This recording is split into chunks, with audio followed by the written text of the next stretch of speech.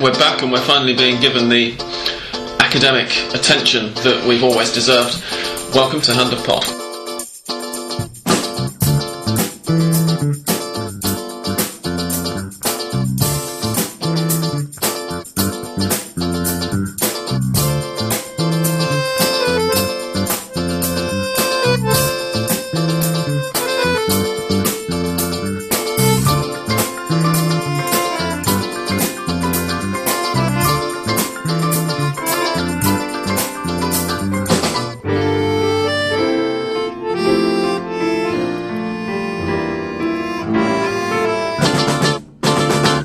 The winter break is still very much not over yet, but we're back from our various holidays and whatnot. So hello, I'm Sam Kelly. I'm joined as usual by Australian Dan. Hello. And by the wonderful Joel Richards. To the win. Welcome back, Joel. Thank you. We've also got a possibly largely silent observer. I've not really decided whether we're going to be asking him questions later on. We might drag you in. But we are being observed and having notes taken on us by Christian Schwartz. Christian, welcome. Hello, pleasure to be here. Who, it's going to sound ridiculous, is writing a university thesis on Hand of Pod.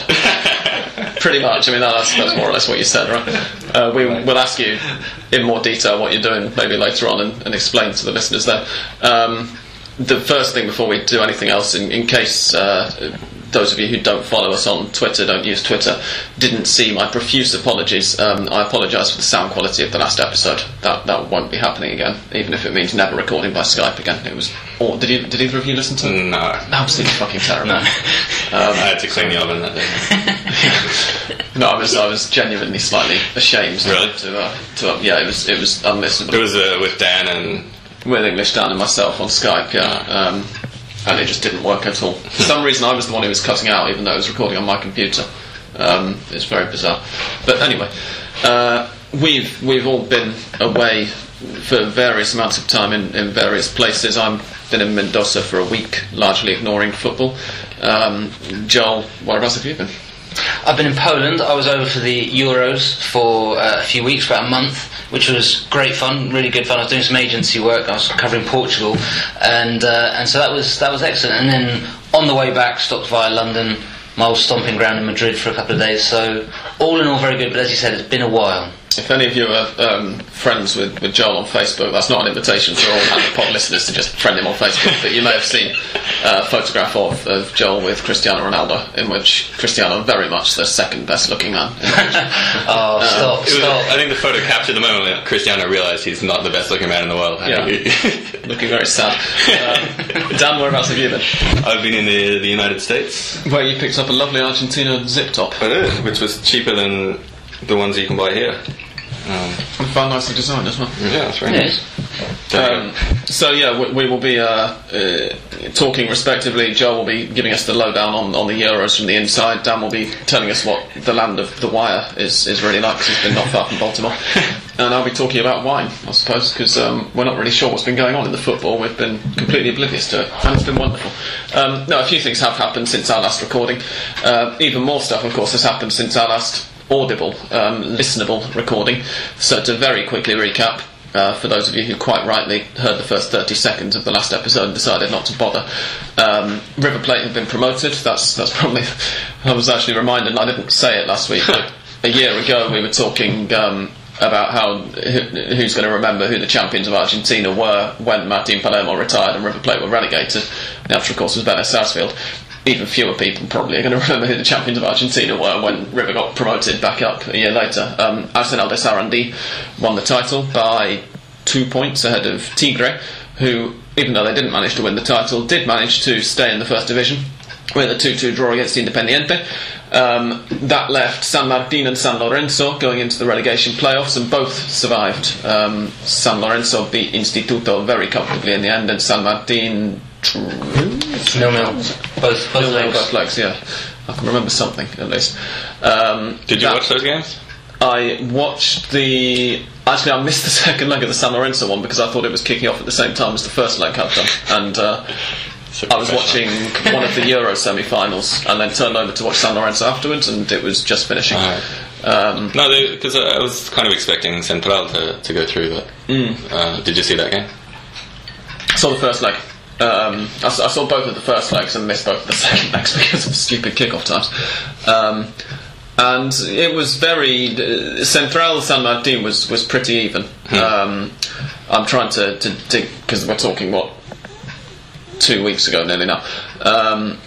So I'm trying to dig out the recesses of my memory. But it was much more even. I would say Central were possibly slightly fortunate to come away from the first leg with the draw. But Instituto San Lorenzo just was a complete non-contest, especially compared with what everybody was thinking. Instituto they fell away a little. Yeah, they definitely fell away. It's a shame that happened, right? Well, the same goes for Central as well. I think it's a real shame both for Instituto, who played brilliant football. Instituto played the best football of any other club really in the second division. The Argentine Barcelona is one nickname that was being thrown around in the build-up to their San Lorenzo tie, which for a team in the second division is... Yeah, but there was a big debate, wasn't there, last year about whether the football in the second division was actually an improvement on the football being played in the first division. You wonder whether that's kind of some of the bigger media corporations kind of wanting to plug the River Plate angle. But as I said, Instituto played great football, so it was a shame for them that they just had a real dip in form. But it's interesting though that Central are exactly the same. They lost three of their last 4 games, and again I'm surprised they didn't manage to score, because they've been scoring a lot of goals. But at the same time, great news for our man Mr. Facundo Sava, who came up to San Martino. Absolutely, and for the firefighter, or the smoke seller, depending on your opinion of him, Ricardo Caruso Lombardi, who managed to keep San Lorenzo up. Both with a red-headed good luck charm. Yeah, did you see the picture of them celebrating that was together fantastic. The little, as we talked about a few weeks ago, the little kid who... The ball boy. Yeah, the ball boy who was the bad luck charm for the other teams. It was a fantastic photo of him celebrating with Caruso Lombardi. And of course, Facundo Salva is a blood nut as well. Absolutely. That left, of course, River and Quilmes also came up and were replacing, or will be replaced by, in the second division, Olimpo, who we mentioned about 6 months ago got relegated or something absolutely dreadful, and Banfield, who become the first team since the Promedios came in to have a championship campaign on their Promedio points average standing from a couple of years previously when they got relegated, and they didn't even make the playoffs in the end. They were so bad. It's astonishing. They lost 10 of the last 15 games. So that's basically 4 matches into the season. From match day 5, they lost the next 10 games, or 10 of the following 15. Their president quit, vice president took over, and he received death threats. So I think there's elections coming forward, but at the moment I don't think Banfield have got a president, have they? No, I don't think they have. Probably for the best that they went down as well, because as we talked about before as well, if they'd stayed up, it would have been almost impossible for them to stay up beyond next year, because they would have lost that championship. They would have had something 10 points fewer than Tigre. But weren't we saying that about Tigre as well? Yes. Well, as I say, Banfield, had they stayed up, would have had 10 points fewer. Tigre's survival was astonishing and proved Australian Dan wrong, although I almost admire him for sticking right the way through. Well, I knew if I started changing my view that they would start losing, so I didn't want to jinx them. But yeah, I gave them virtually no chance at the start of the year, and my point then was that it's so hard for them for these smaller teams to put 2 good campaigns together, Apertura and Clausura, but they did, with a little bit of, we mentioned a little bit of luck in it. Their key players never got injured. But amazing performance for them. But it's interesting, this, isn't it? Because you look at, as I said, it's an amazing campaign by Arruabarrena, the coach, who's one of the Bianchi boys, and Diego Caña, who's just taken over at Estudiantes, also had brilliant seasons at Tigre. Was very unlucky not to win the championship, in fact, twice. So it's interesting just what's going on there at Tigre. 2 of the old Bianchi boys doing extremely well. Would you like to, just for the benefit of some of our listeners, Joe, just explain what a Bianchi boy is? A Bianchi boy is one of the Bianchi. It's a technical term for the Boca team, obviously coached by Carlos Bianchi. Boca's world fame really is built on this, particularly on the 2000s when they won 15 trophies, 4 Copa Libertadores, 2 Intercontinentals up at the top. Pretty much all of it, not all, but most under Carlos Bianchi. And so that team, that structure, as I said, players who are now, most of them moving into management or are in management. Some are just retiring, and Diego Caña holding midfielder for that side. Barrena was left back. But as I said, it's interesting they both did very well at Tigre. Kanya didn't do so well after he moved to Chile. He's now come back to Estudiantes. It'll be very interesting to see what happens to Arrua Barrena to follow that. I think anyway, just follow his next sort of. He's a real prospect as a coach, isn't he? He's very impressive. I'm just thinking what the Spanish would be for Bianchi boys. Bianchicos, perhaps. I think they call him the Bianchi boys, the Los Bianchi boys. Okay. Really? They will now, anyway. Now that it's debuted on Handball. We know, exactly. We know that most of the main media movers and shakers in Argentina listen to this podcast, so don't be surprised to hear about it.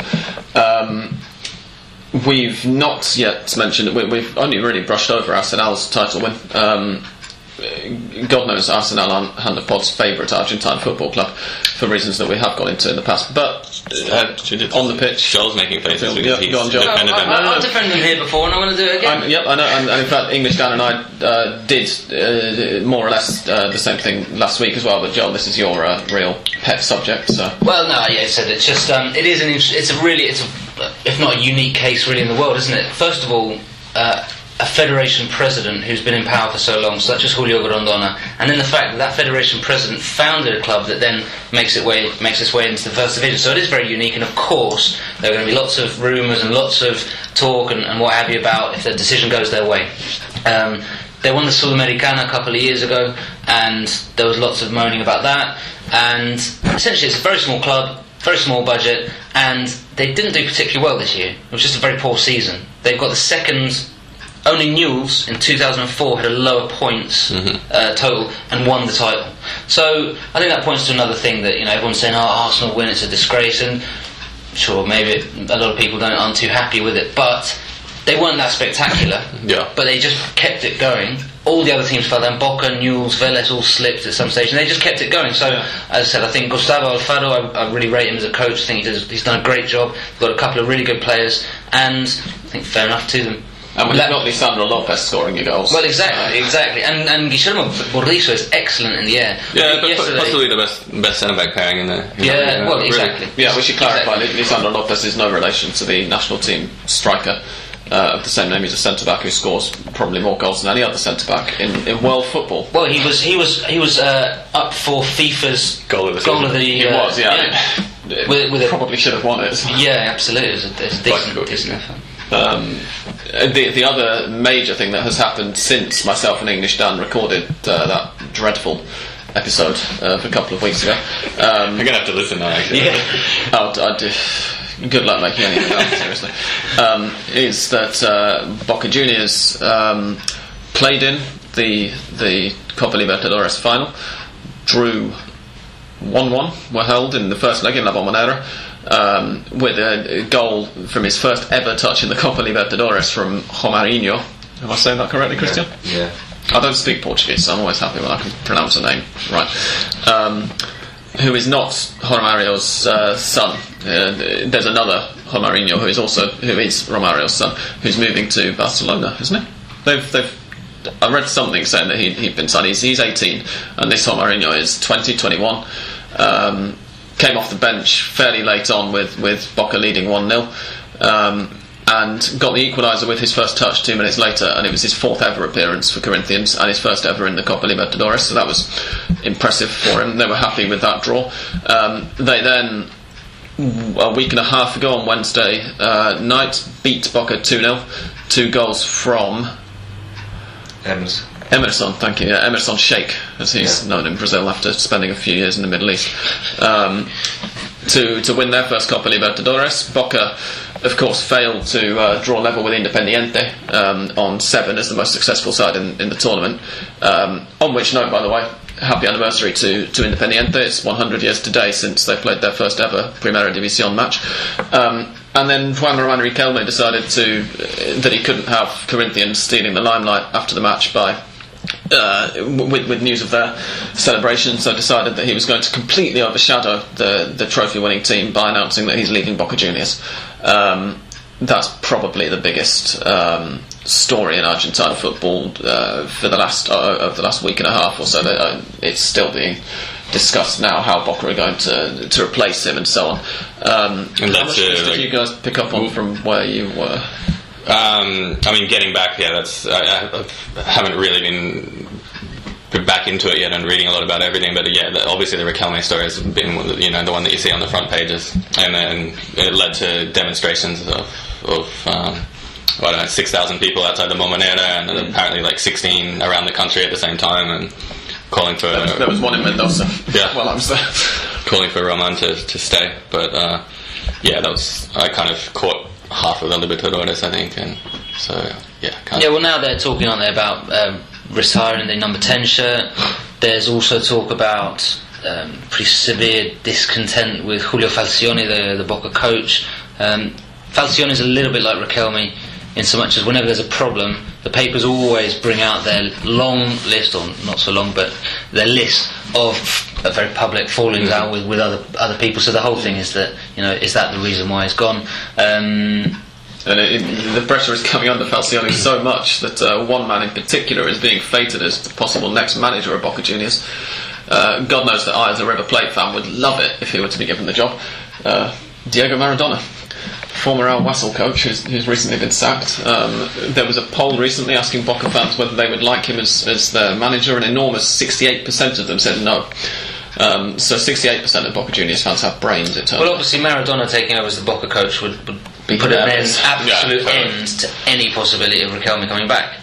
After Riquelme retired from the national team when Maradona was the coach, and particularly saying we don't have the same códigos, we don't have the same code. So that would be. But there were with this about Riquelme, and this is the level to which it's occupied the space on the radios and the papers. There's talk about him even going to Rosario Central because Miguel Ángel Russo is coach there. They get on very well.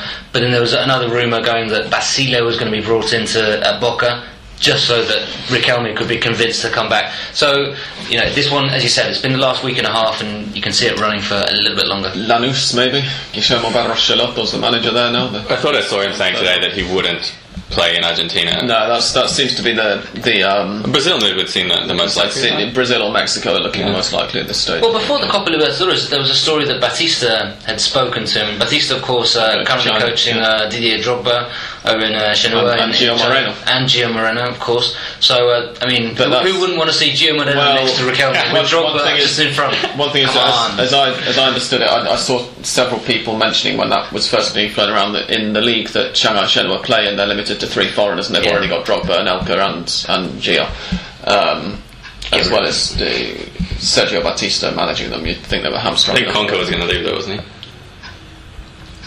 That would still leave them with 3 foreigners though, because he'd make 4. He's moving possibly back to Brazil, Dario Conca. I'm not sure. Have you heard anything, Christian? No. You're a man in Brazil for this episode. There was talk about Conca leaving. I think it was to free up the space for probably Moreno, since he came in after Drogba and Anelka.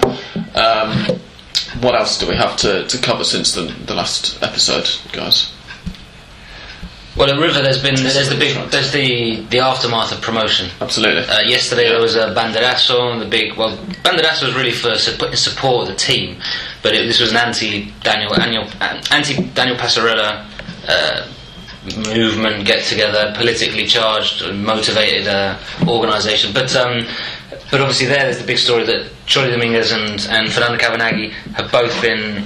Not had their contracts renewed, which at one point seemed was impossible that it wasn't going to happen. The only obstacle it seemed was going to be just money, particularly with Chori Dominguez, who has a contract with Valencia.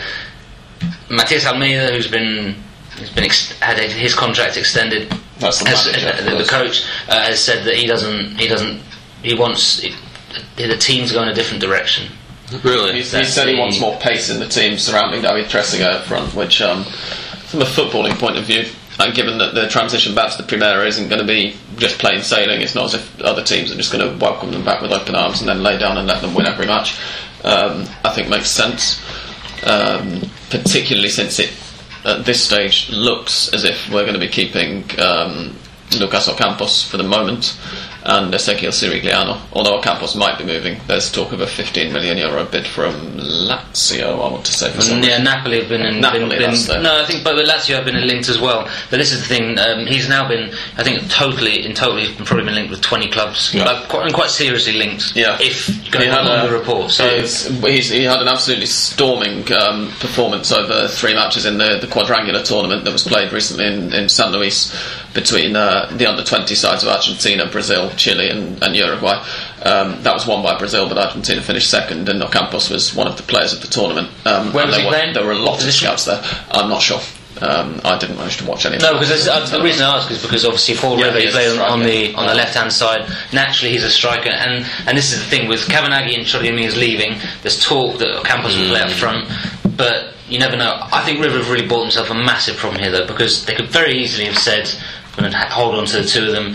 They can't hold on to Chori Dominguez because Valencia still have him on the contract and want money for him, so that's immediately getting rid of one of them. And then with Cavanaghi it's tricky, but do you think is there anything else behind it? Is he not getting the last 6 months Cavanaghi fell off majorly after Trezeguet was brought in, but there's always stuff going on behind the scenes, especially does he have problems with Almeida? Yeah, it seems to be more with Passarella from what I've seen. Joel. No, they gave an interview yesterday with Alejandro Fantino, who is an incredible. I mean, he is. The interview was brilliant. He got so much out of them. I mean, he's a real showman. He does the Sunday night show de football, which for quite a long time never showed any football at all. It's just a shout-a-thon on Sunday night, but it's great value. And anyway, he's been around for ages. He commentated Boca games when he was like 25. Did the whole season. Anyway, he had them on his show last night, and basically between the president, according to them, because obviously there's always two sides to everything, but according to them, Passarella and Almeida, there was just a lot of going on there. They weren't. Their bottom line is that from the very start they didn't want them to join. River didn't want them, and that it was more that the players themselves, Cavanaghi and Chori Dominguez, basically said, "I want to come back. I'll come back for any money."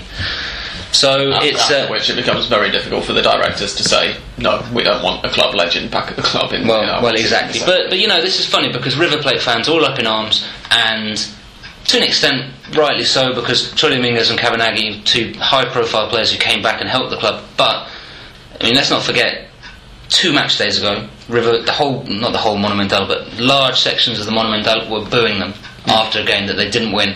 So, it's very easy for River fans to now get all upset and say, the club's treated them disgracefully, but there are River Plate fans as well who weren't always supporting them. So I think that's, it's very easy now to say, the current president or the coach are acting in a way that is disgracing the former idols, but I think there's a little bit more to it than... a very important signing for them is Barovero, the goalkeeper. Who looks like he's being confirmed today, which will be fantastic. We were talking about it before we came on, but one of the best goalkeepers in the continent probably, and also Mercado, who might give them a bit of pace on the flank. Right back was one of the positions that River were really... struggling. There was a debate between whether it should be Christian Vesha, however or not you pronounce that double L when it's a surname, or Luciano Abecassis. Mercado is a step up on either one of them, as well as Estudiantes right back.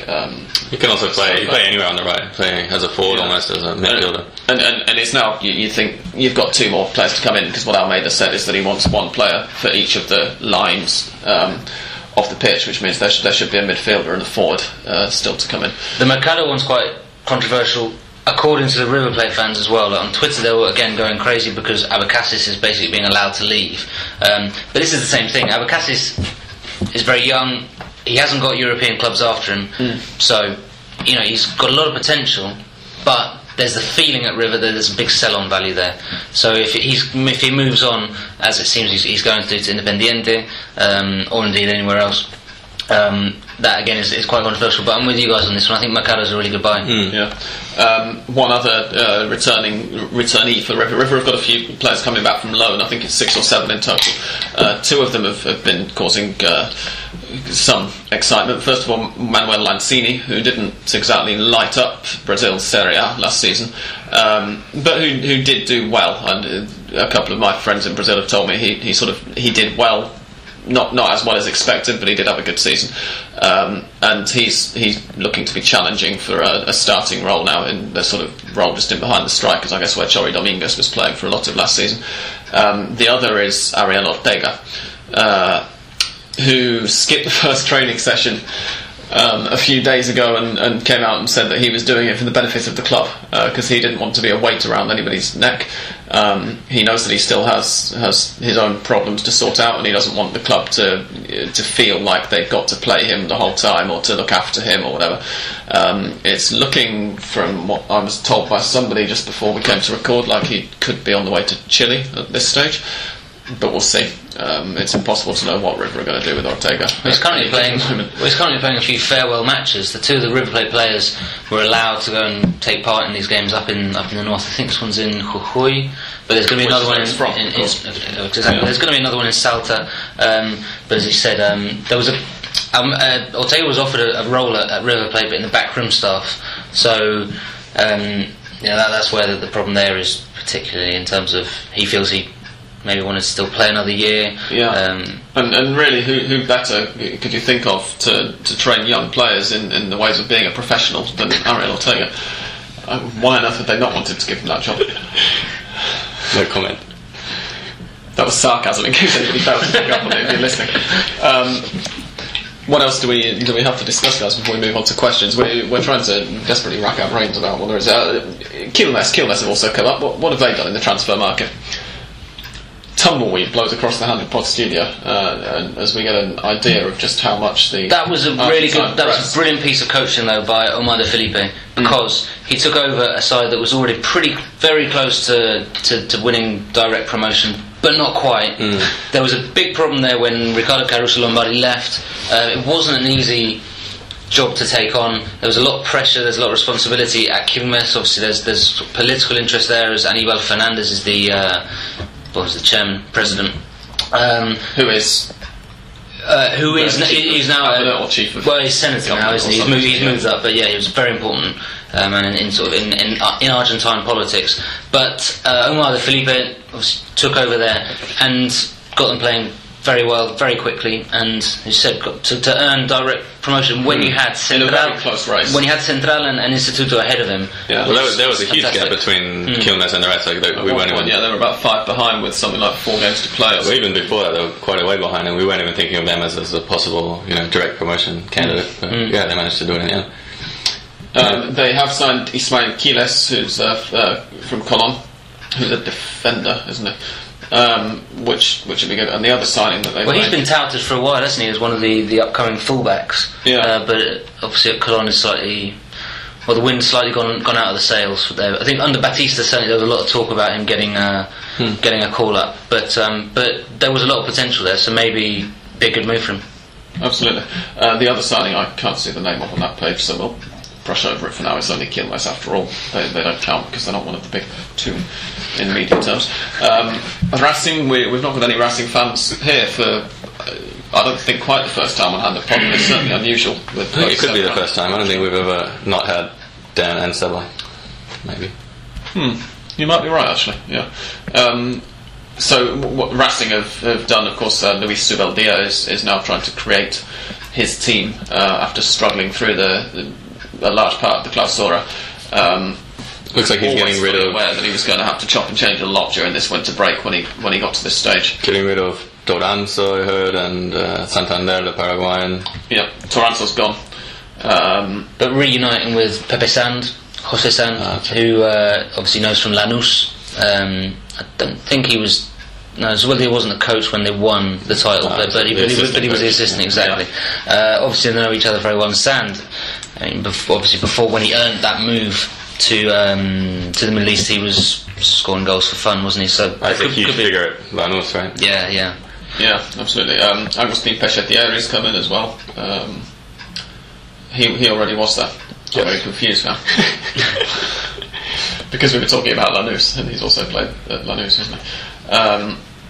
He has. Please tell me he has. Yes, Diego Bichar, that's the midfielder I was thinking of. Because whilst I was in Mendoza, on the very last day of my trip before I got the coach home to Buenos Aires, I did pick up one of the local newspapers, and Godoy Cruz, they're going to have a major rethink to do in the couple of weeks between now and the start of the season, the 3 weeks in fact, or 3.5 weeks between now and the start of the season, because they've lost their 3 first choice midfielders.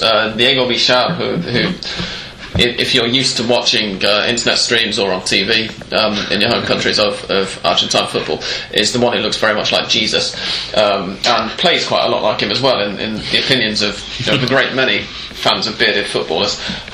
He's moving to Racing from Godoy Cruz. Nicolás Olmedo is expected to go to Boca fairly shortly, and Ariel Rojas is quite probably going to move to River at some point, and even if not, is expected to move on elsewhere. That's quite an interesting case there with Rojas, because River owe Godoy Cruz money for Carlos Sanchez, but River are saying they owed money by Malaga for Diego Buonanotte, which is the money that they would use to pay Godoy Cruz first for Sanchez and then for Rojas. So it's an interesting sort of interesting that Malaga don't seem to be able to afford to pay for players in one go. Exactly. That's why it's quite a strange case. And actually, there's talk. I don't think it's going to go there. But I mean, last week they were talking about going to FIFA over this. So there's quite a. It's strange that, as you said, obviously Malaga club with a fair bit of cash. Yeah. Independiente on the I was half going to say the other side of Avellaneda, but it's really very much the same side of Avellaneda, just down the road. Have signed Victor Zapata from Vélez, who could be a really good signing, and playmaker Paulo Rosales from Unión de Santa Fe as well. So they're strengthening in fairly important places, given how dreadful they were during the Clausura. They're very upset, aren't they, with Mario Volatti, who pulled out of the Christian Diaz, the coach, basically gave an interview yesterday saying that, this week at least, saying that if you don't want to come, if you want a certain amount of money, then you should just say that. And so it seems like there's been a few other things going there, because at one stage it seemed like Volatti had signed. It was just about done, and as I said, they've pulled out since. So I'm not quite sure what's going on there. If there's an issue with Internacional, obviously, where's that in Brazil? But as I said, Volatti was close, and I don't think he would be a great buy for any of the clubs that can get him. I didn't know about the Zapata move, and I actually think that'll benefit Vélez, because I know a lot of people like him, but I actually never liked him, and I think there's other players in the Vélez midfield who can do better than him, and if any club has got the resources already in their squad to lose a player, well, I think he sort of plays the defensive midfield role, but the guy who starts all the plays, or a passing defensive midfielder. I just don't think he's very good at the passing part of it. He gave the ball away a lot. So I think somebody like Cantero coming in, or one of these other guys that they've got, will do a better job of it than him, and we might see a more fluid Vélez side this year.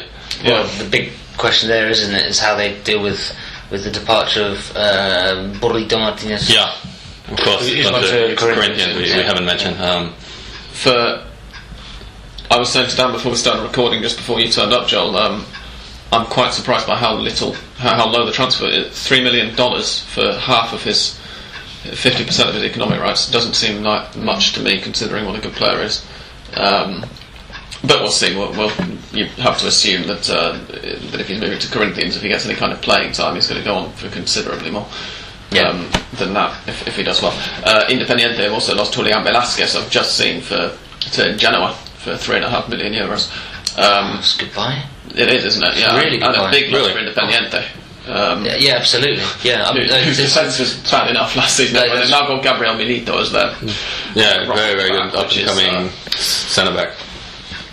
Just to piss on your children. Milito, who's gone. Has he? He's retired. Of course he has. Still in there. Yes. But I may have mentioned already on this episode, readers, that we're desperately trying to remind ourselves of what's been going on, and this is exactly the kind of moment that we want. Gabriel Milito's retired. The others, Esteban Fuertes is retired, and that other one. Vidon. Not a very well-known player, actually. Juan Sebastian Vidon has also got. Joe, you look like you had something to say before I embarrassed myself. No.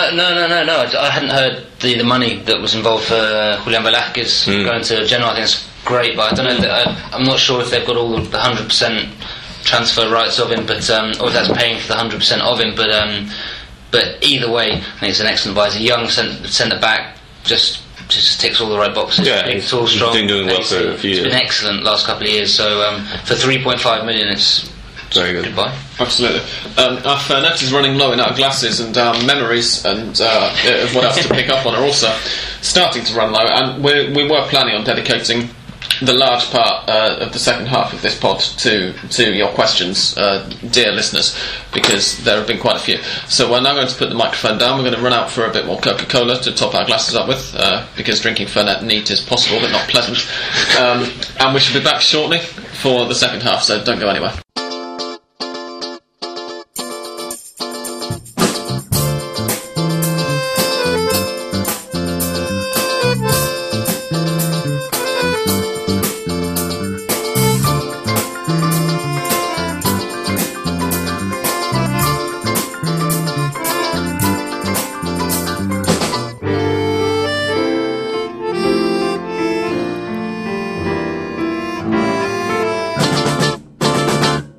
Okay, so we're going to give ourselves over now to Hand of Pod's listeners, who've asked some fantastic questions during the 2-week rest that you've had from having to put up with our witterings.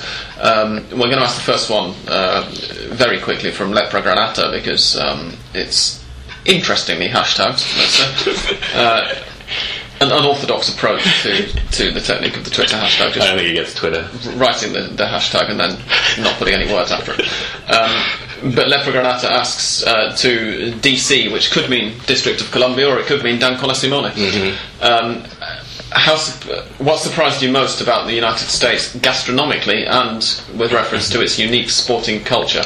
Also, read both food and sports. What disappointed you, Mr. Colasimone? Gastronomically, I don't think it was a surprise, but the food was excellent. You get a lot more variety than you get in Argentina, so I just ate an incredible amount and went down to Charleston, so I had some of the southern food, which was just fantastic. That's like saying that you get more variety of colours in the landscape than in Antarctica, though, right? Well, if you want to put it that way, Sam. What was the most exciting thing that you found in the States that you couldn't get here? I brought back that, what's that hot sauce called? The one with the rooster on it? Sriracha. Yeah, I brought back some of that.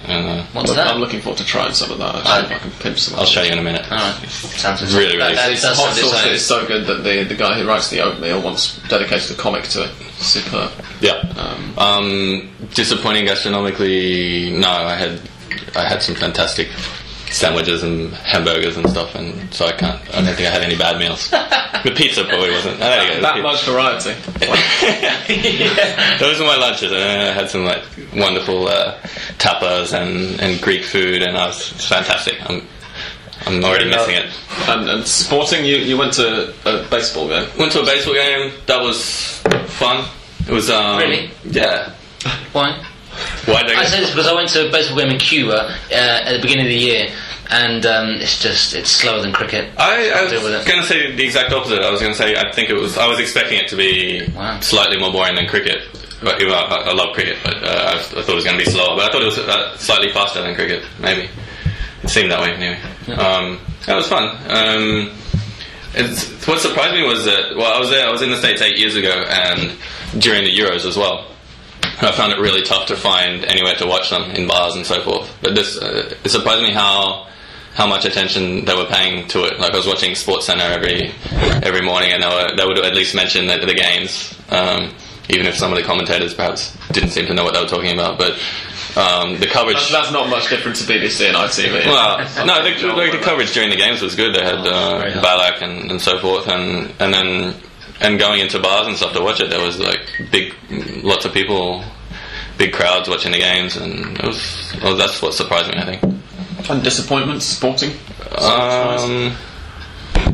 No. Disappointment, sporting. I guess it was a bit harder to find the South American football. had to kind of stream that unless you had some sort of packages on your cable. But that was hugely disappointing. I'm missing out on the Wire tour due to the timing of your... Yeah, I wouldn't call that a sporting so much. But No, but it's a general... And not so much due to timing, it's due to my girlfriend not wanting to drive to Baltimore in her car and drive to the ghetto. No sense of priorities whatsoever. Yeah. Okay, we're now going to go up and sort out the properly hashtagged questions. Thank you for that one, Lepra. We've got a few more from you actually later on. Dan Williamson asked a few days ago. He's moving to Cordoba in 3 weeks, which is probably now more like 2.5 weeks. And he says, please can you tell me about the state of football there, teams, derbies, stadiums, tickets, etc. Well, there are 3 main teams. Talleres, who are now down in Argentino A, I think they are, which is the regionalised 3rd division. Instituto, who we've talked about already earlier on, who've just failed to come up to the 1st division, and Belgrano, of course, who are in the 1st division, the team that relegated River a year ago. So those are your teams. Derbies are when any of the 3 of them play each other, which won't be happening unless it happens in the Copa Argentina, of course. Although do Belgrano have a Clásico from Santa Fe or San Juan or somewhere? I'm not sure. Possibly, but I don't think so. Stadiums, Dan, you've been to Cordoba, you went during last Copa America, so you're far more qualified than I am. They've got the Mario Kempes Stadium, which is fantastic, and it was awesome atmosphere. They kind of put some of the other cities to shame when Argentina played there. That's where Belgrano tend to play most of their matches. Yeah. They swap it around, don't they? I know they swap it around an awful lot. Played a few in I think all of them are kind of, yeah. I will also mention that it's a great, like a lot of the regional areas, it's a great producer of players, like obviously Kempes and Pastores from there, and I don't know, you can think of any others. I can't, but you're right, it is, yes, off the top of our heads after a glass and a half of Fernet, it's a little more difficult, especially when your brain's not fully in gear with thinking about football after a week and a half off. Tickets wise, I can't imagine it's going to be any harder to get a ticket for a Belgrano. Pretty sure you can rock up to the ground and just buy them, yeah. And yeah, other than the football, it's also Argentina's centre of Fernet, which, as we all know, is probably the more important cultural contribution that it makes to the country. Okay, scanning. You can visit up this column now. Che's house as well. Che Guevara's house. Of course, yeah. I've been to his birthplace in Rosario, but I've not got to Cordoba yet. I presume that when you went to Cuba, you saw the house he stayed in just across the bay from Havana, John? I didn't make it across the bay, no. Oh wow, you missed out. I did go to Santa. It's really something. Oh, okay. Fantastic. Thanks for telling me this as a must-see 6 months after going. I tell you to go to a Ray Club before you went out there. I think you enforced the importance of going over there. It's quite as much as you could have done, but that's okay. There's a win next time. Exactly. I know when that'll be. I did go to Santa Clara. I saw the Mausoleum. Okay. Yeah. Excellent. This is a very disjointed podcast this week, isn't it? Mike O'Neill, ZUC82, asks who are Boca going to look to provide the creativity now that Riquelme has done a bunk. New signing on the horizon? Well, yeah, we got a few questions along that line. Whether he will be replaced, who's going to replace him. It's stupid to try and replace him directly, really, because there's nobody in arguably world football who does the same job as effectively as there. I would say they probably won't try and replace him directly, and like we've seen that Falcione is comfortable with a 4-4-2 formation.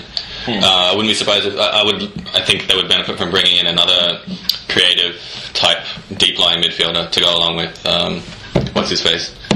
Somoza. No. It's a vegetable. Erviti.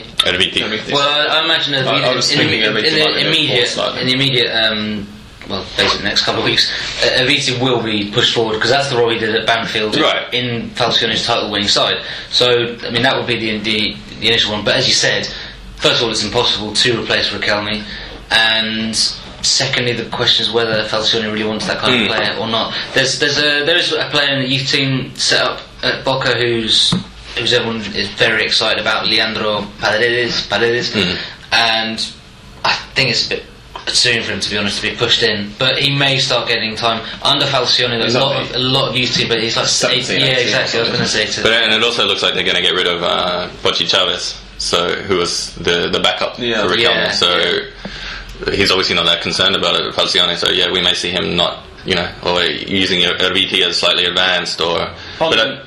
On the plus side for Boca, they're losing Pablo Moche, which can't be an entirely bad thing for them, because you wouldn't expect him to repeat the short season he's just had again. Well, you never know. Has he gone? Has he gone?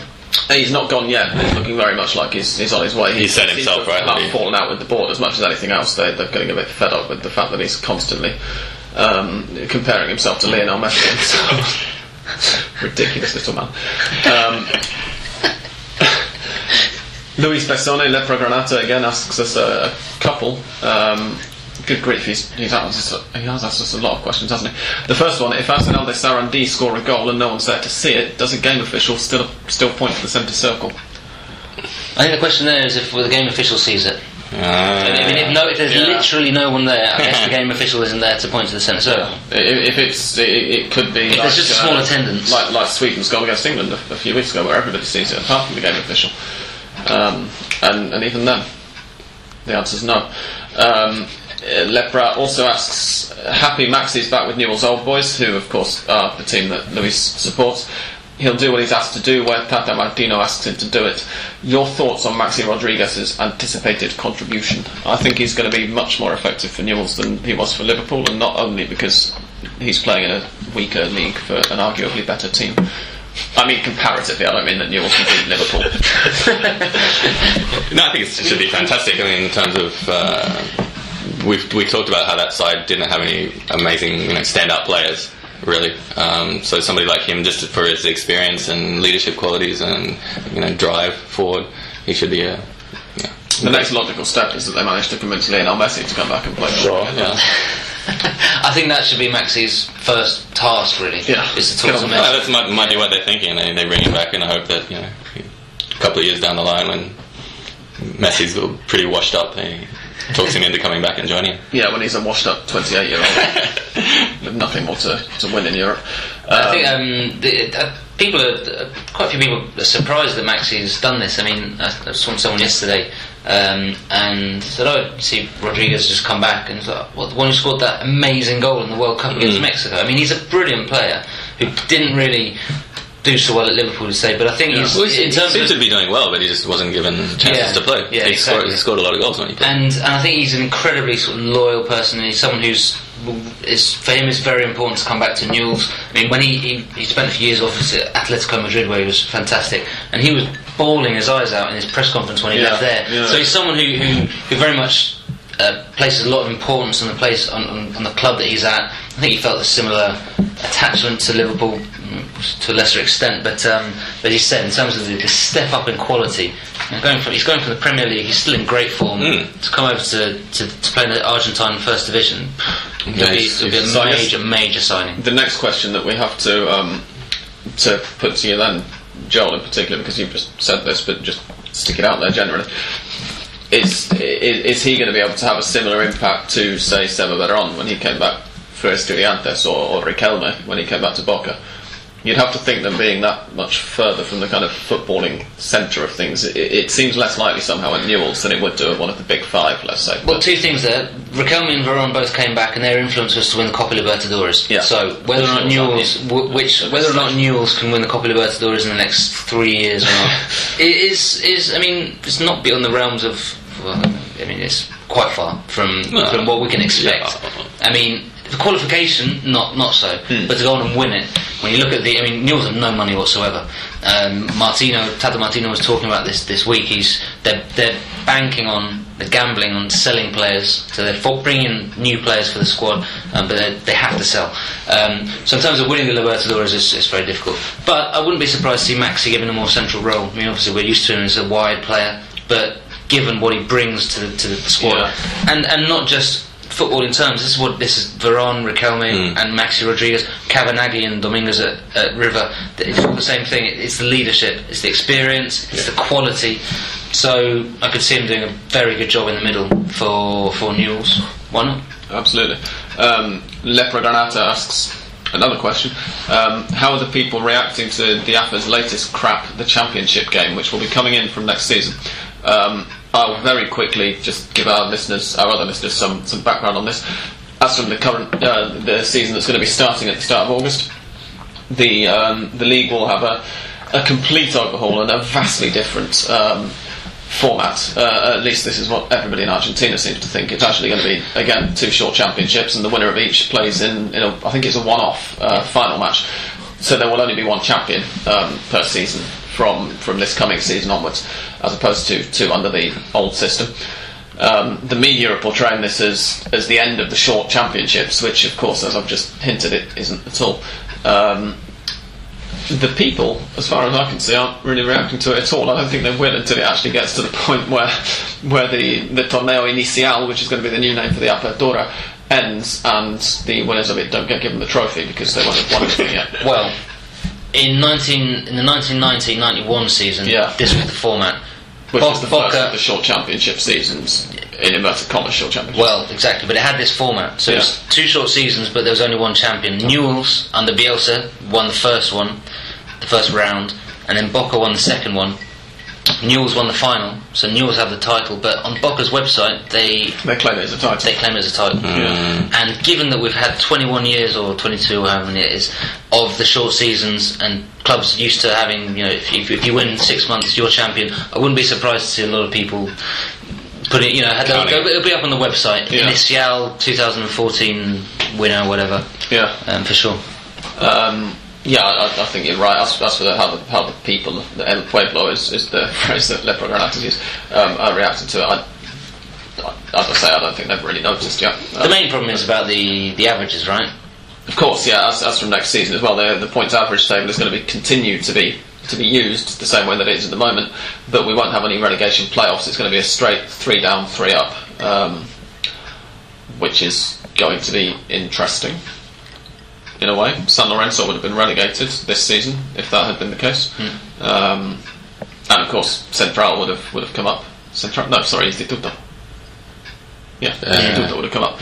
They finished third in Nacional B. There's that change as well, but it strikes me pretty much as a fairly cosmetic change. There's only going to be one official champion per season, but it's still the short championships, and still the points average is more of an issue. It's more of a silly system than the final be fun though. So potentially very much so. There is that. It's exactly going to make it harder for smaller clubs to win the title as well. Is the other question? Because if you win the short championship, then okay, you've managed to get yourself into the final, and so you've got a shot at it. But you'd still expect, if it was going to be, say, I don't know, Lanús against Boca or whatever, Boca would be still huge favourites in any match where there's a trophy at stake. They've got that experience, and you can probably see your Australian dance clock ticking as I wait for you're right. I mean, and I suppose one of the problems as well has always been, hasn't it, that Argentine, the sides, Banfield, the perfect example, the sides that win particularly the Apertura, to the first half of the season, being crowned champions in December, they always end up selling their squads off, which is why they pretty much in the first transfer window that's opened. So Banfield, don't think they immediately sold off. I mean, they sold off Seba Fernandez, Silva, James Rodriguez, and all the other players, Erviti. So there's that's the problem. That if you win if you win the Inicial, and then you get rid of a couple of players, because obviously if you win the final, then you're already on an up as well. You just won the title, so you're... Well, that was kind of why they got rid of the system originally, wasn't it? It was one of the reasons. I mean, all these systems are flawed, right? The current system, that system. I can't see what the huge flaw in a simple 38 match. Everybody plays each other home and away. It's just ludicrous. It's just too ridiculous. Straightforward and understandable and... You're right, sorry, we're in Argentina, John, I'm forgetting my place.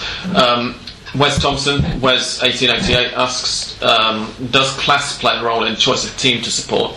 Are there some teams that are more associated with the working or upper classes? For example, in Brazil, Fluminense have always been more associated with the Rio upper classes and Flamengo with the working class. I personally don't think that there's quite the same thing with that in Argentina. Something that gets very, very frequently trotted out is that Boca are the team of the people and River are the team of the rich. You go beyond Buenos Aires, certainly beyond Buenos Aires and even in Buenos Aires, and the idea that River have no poor fans and that Boca have no rich fans is just ludicrous. the mayor of Buenos Aires, who's one of the biggest capitalists in the country, is the former president of Boca Juniors, a lifetime fan of him. Yeah, I would agree with that. I've mentioned before that I hope that I'm not just saying this because I'm a River fan and getting defensive. I think I mentioned it before when Seba was here, and Seba actually agreed with me. I don't know how you two see. No, totally. You see a lot of cartoneros, the guy who pick up cardboard on the street wearing River jerseys as much as Boca jerseys, and you talk to guys working in offices or executives who are Boca fans. So that's the cliche that exists, but I think it's really cool. The roots are the roots for sure, course, for sure. Because at the beginning, when River moves away from the area of Boca where they started, but yeah, absolutely. Under Macri as the president, took over in '96. The identity in Boca completely changed. It's a very expensive ground to go to. There's no sense that there's a place where less well-off supporters can go and watch football, because that's just simply not the case. No. So there is, but it happens in other cities as well, in Cordoba, in Rosario as well. There is an extent, but as you said, it's kind of like in Rosario, Newell's is supposedly the more upper class team, and exactly. La Canasha, the gang, the street kids, and again, it's largely bollocks. But as much as we can see, I've been to Rosario once for a few days, which was 5 years ago. So I'm not pretending to be speaking from a position of great authority on in terms of their demographic mix, but I can't see very much in it. The biggest divide, I would say, is that Boca tend to be the team of the tourist. Which I say with a smile on my face and tongue firmly planted. It's true that although Argentines have also told me that. I've had Independiente fans have asked me who I support, and when I tell them River, they've broken out into a smile and gone, well done, every other fucking foreigner I meet is a Boca fan. There is, it is more expensive as a tourist to go to, if you get one of the tours, it's far more expensive to go and see the Super Classico at Boca than it is at River.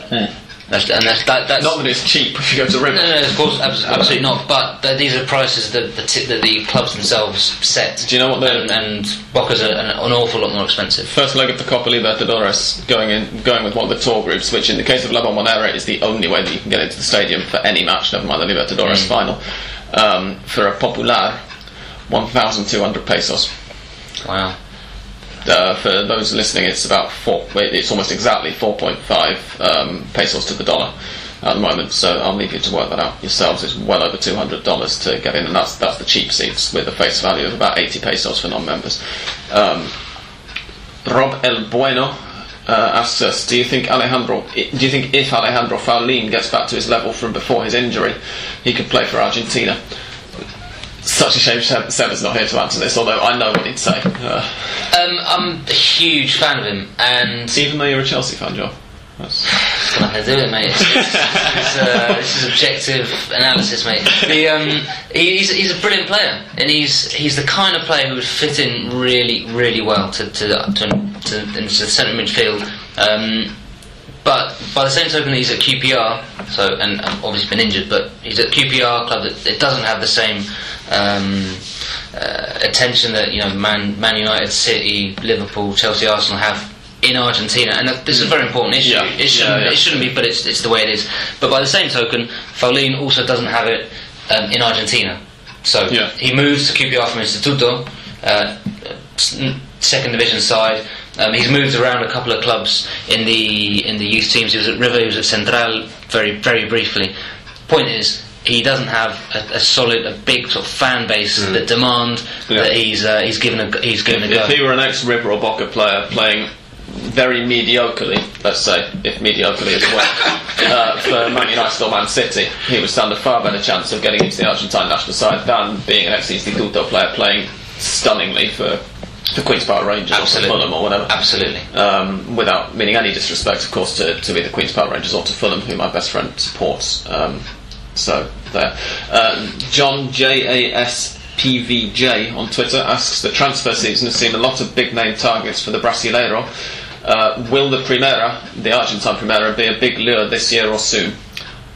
No. There's no money here, quite simply, or if there is in Brazil. Or at least there are clubs who, such as, is my understanding, Botafogo are doing with Clarence Seedorf, and basically breaking their wage structure and getting into even more debt to pay him enormous wages. Whereas that's just Brazilian, Argentine clubs just don't have the same either economic clout or ability to get banks to lend them money as Brazilian clubs do. I don't know whether Christian, maybe you have anything to say on that. We will be talking to Christian in a few minutes. I agree with you. Yeah, Internacional, for example, they brought Furlan now as well. Yeah, exactly. Yeah, and Corinthians with the what's his name? Martinez. Yeah. So, yeah. The thing is, it's very simple economics. The market in Brazil is just enormous. I mean, Flamengo have almost as, not quite, but thereabouts as many supporters as Argentine has people. So this market is completely different. But yeah, that is why there's a lot more money. Obviously, that the Brazilian clubs are able to tap in. Even though it's not the clubs, it's as you mentioned, it's the sponsors or people backing, which Argentina does have. They do have investment groups. They do have people that just pay for players. Some are Tinelli. Well, exactly, yeah. Tinelli, who people may not know, but he runs the sort of Strictly Come Dancing. If you don't know, X-rated really version. The soft porn version of Dancing with the Stars. Exactly. But it's gone down market this week. I've been reading our friend Adrian. It's gone down market. Oh yeah, there's no dancing on it anymore. It's just people taking off clothes in front of the camera at 7 o'clock in the evening. NP.Al asks a question we've really kind of already answered, but I just want to make aware that we're not ignoring her. Boca's new number 10, which we've kind of gone over already. Shivam LM asks, since you're missing the Racing element to your podcast, who should Racing sign before the Primera starts? Vichar.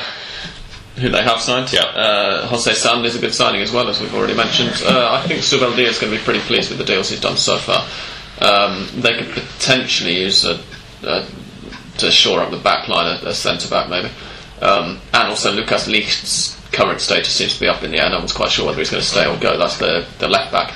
But I think they've done a pretty good job so far, at least. Conan Riquelme asks, obvious one, should Boca attempt to replace Riquelme? If so, who could do the job, as we say? Another one that's kind of already been answered. He also says, with none of the stronger sides distracted by the Libertadores, who are favourites for the title? Which, as we've already mentioned, the title's going to be decided in a year's time when some of the stronger sides will be distracted by the Libertadores. Kind of interesting that the AFA have already set the date for the title deciding match. It's going to be on the 30th of June next year, they've decided.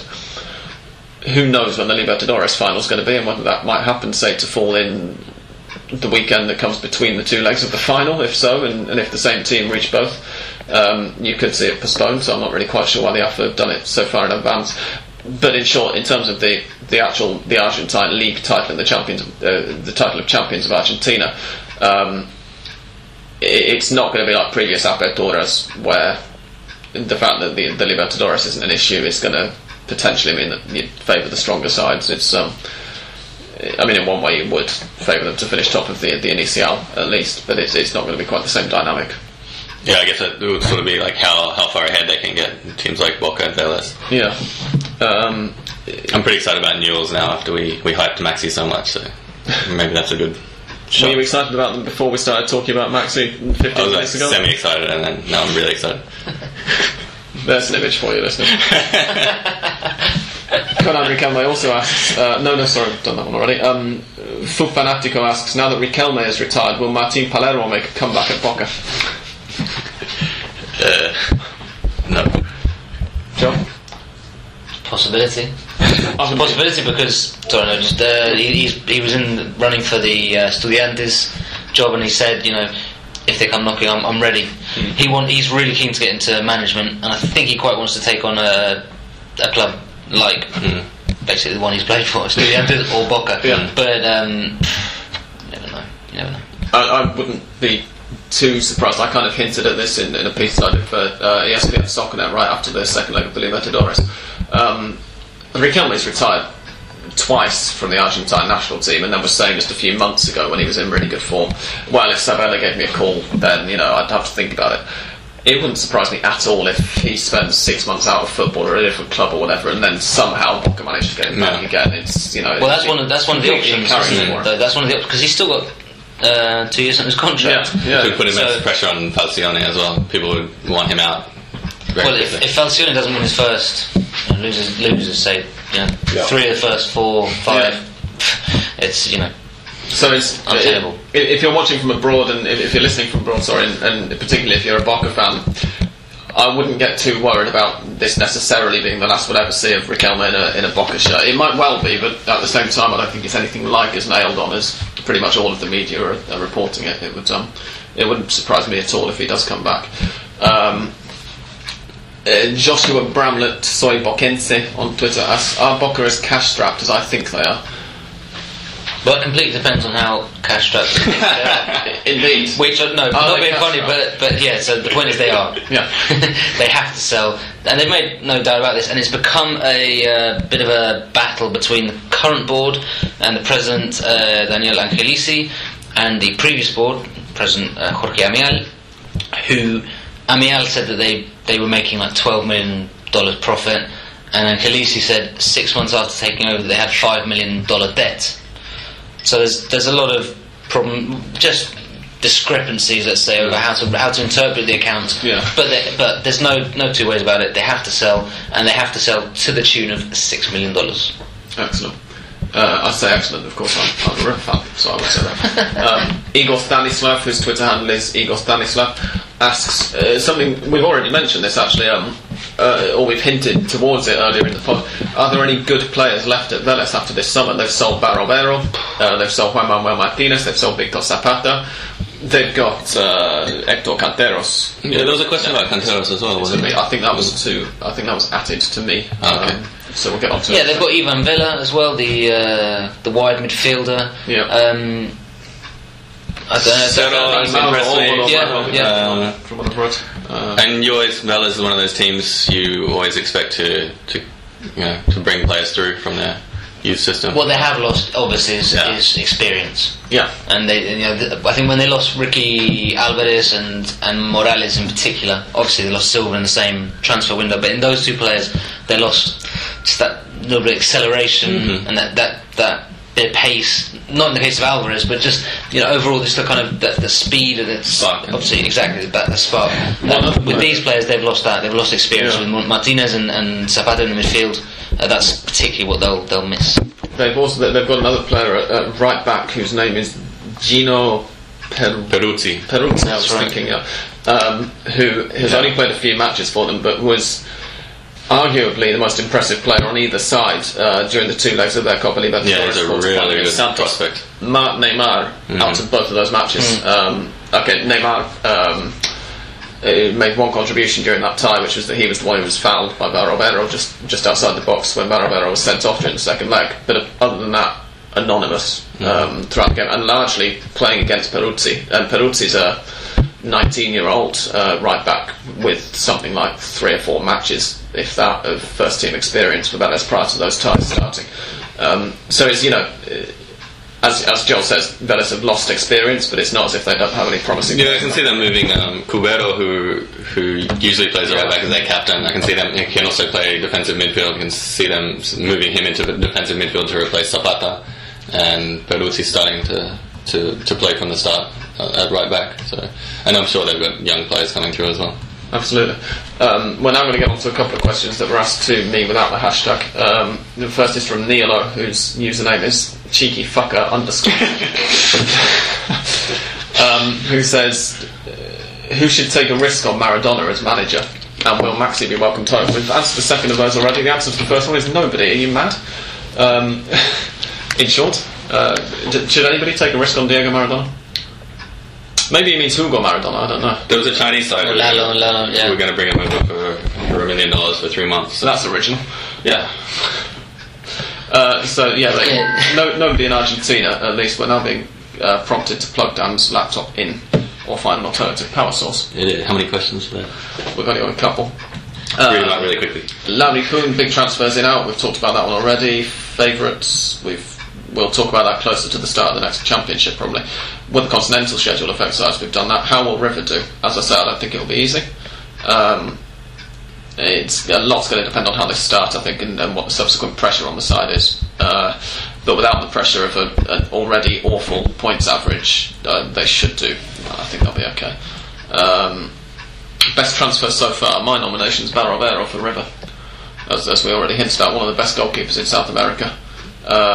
Moving to the side who probably do need to shore up their defence in order to be a little more confident. Mercado is also a great shot. I think River's 2 deals so far have been superb. And of course, Maxi Rodriguez that we talked about, and I think another good one we haven't mentioned is Roman Martinez going to Estudiantes. Oh, you're right. Was this close, and for the benefit of listeners who obviously can't see me, I'm holding my fingers very close together to signing for Boca, and ended up going to Estudiantes instead. That's a really good call. Yeah, and he's been reunited with Caña, Diego Caña, obviously who's the coach at Estudiantes. Yep, obviously he'll be taking on that kind of Veron role in midfield as the creative hub. He was brilliant. He was brilliant for Tigre. Superb player. Just last season, and he has been over the last couple of years, but obviously particularly shone. Given the difference was, I think, that he wasn't getting injured. He wasn't missing games, and he's quite a big personality as well. That could be an issue. He's quite, I don't know. He seems to be getting in fights with the press and other players a fair bit. But another huge one actually is one that's not been gone through yet, but that might not be a million miles away from being completed. Is Denis Straconorsi moving to San Lorenzo? He was on loan at Everton, and he doesn't have a deal with Tigre. He wasn't on loan from Tigre. He was on loan from the people who own him. And if he goes to San Lorenzo, which now looks far more likely than going back to Tigre, that could be a big signing for them. Well, speaking of strikers and San Lorenzo, they've been very linked with Fernando Cavanaghi, who doesn't. He's said he's done with moving, so he wants to stay in Argentina, wants to stay in Buenos Aires. So he's been linked with as I said, with San Lorenzo. May go to it was Lanús were also mentioned, but whoever gets him though, because he's a free agent, and he's a brilliant goal scorer, and for the Argentine game he'll score guaranteed 10 goals a short season. Absolutely. The final one, Jian Guan, whose Twitter handle is Polar Panda G, asks a quick question about Canteros. How was his development progress? I've been really impressed with his performance, particularly in the Argentina-Brazil, the domestic squad matches. The Argentine Pirlo. No, this is related to what I was talking about before with Zapata. I think he hasn't been playing all the time because he occupies a similar role to Zapata, and I think he does it better than Zapata. So hopefully he'll be starting a bit more, and I think we'll see him. I think he's a fantastic player. He's a lovely player. But you're right. But the hype is still from that game, which was in September of last year. Yeah, so but in the few occasions I've seen him, he's still done very well. He's still got that lovely passing game, and so I think if he's given a chance to have a run, consecutive matches, I think he'll kind of emerge as a European transfer target as well. Magnificently timed that answer, because Dan's computer's just died on us, and that was the last question. Which probably also tells us we've been recording for too long. It's nearly an hour and a half now. So we will say for the moment, thank you very much everybody for listening. I don't think we have anything else to cover in the meantime. Christian, we do have something else to cover in the meantime. Our listeners must be wondering, what on earth are you doing here? Are you really writing just about us? Poor little hand of blood. You're studying how people from foreign countries come into new countries and relate to the football culture in them. Yeah. Basically, what they think about football cultures, like their own culture, the place where they're from, and the place where they are. So it's a bit like something like that. So if any of our listeners have heard sort of scratching, scribbling noises in the background during this, it's because Christian, believe it or not, has been taking notes on our recording process, has been taking notes on how much Fernet we've drunk during it as well. God knows how he's going to turn it into something academically sound, but we wish you the very best of luck. Thank you for coming. Thank you. I don't know whether either of you two have any questions for Christian that you might think our listeners would find interesting? Or? No. That's enough. I have to do everything before you guys arrive. I'm still just overwhelmed that somebody is putting Hand of Pod into an academic paper. I think it's. I'm very much looking forward to reading it. As we said during our half-time break, I'll be surprised if it ends up in the academic paper now that you've seen how we record it. But thank you very much for coming, Christian. Thank you. And we'll say goodbye for now. First of all, from Christian. Bye. Thank you. Goodbye from Joel. Goodbye. Goodbye from Aussie Dan. Bye. And goodbye from me. Goodbye.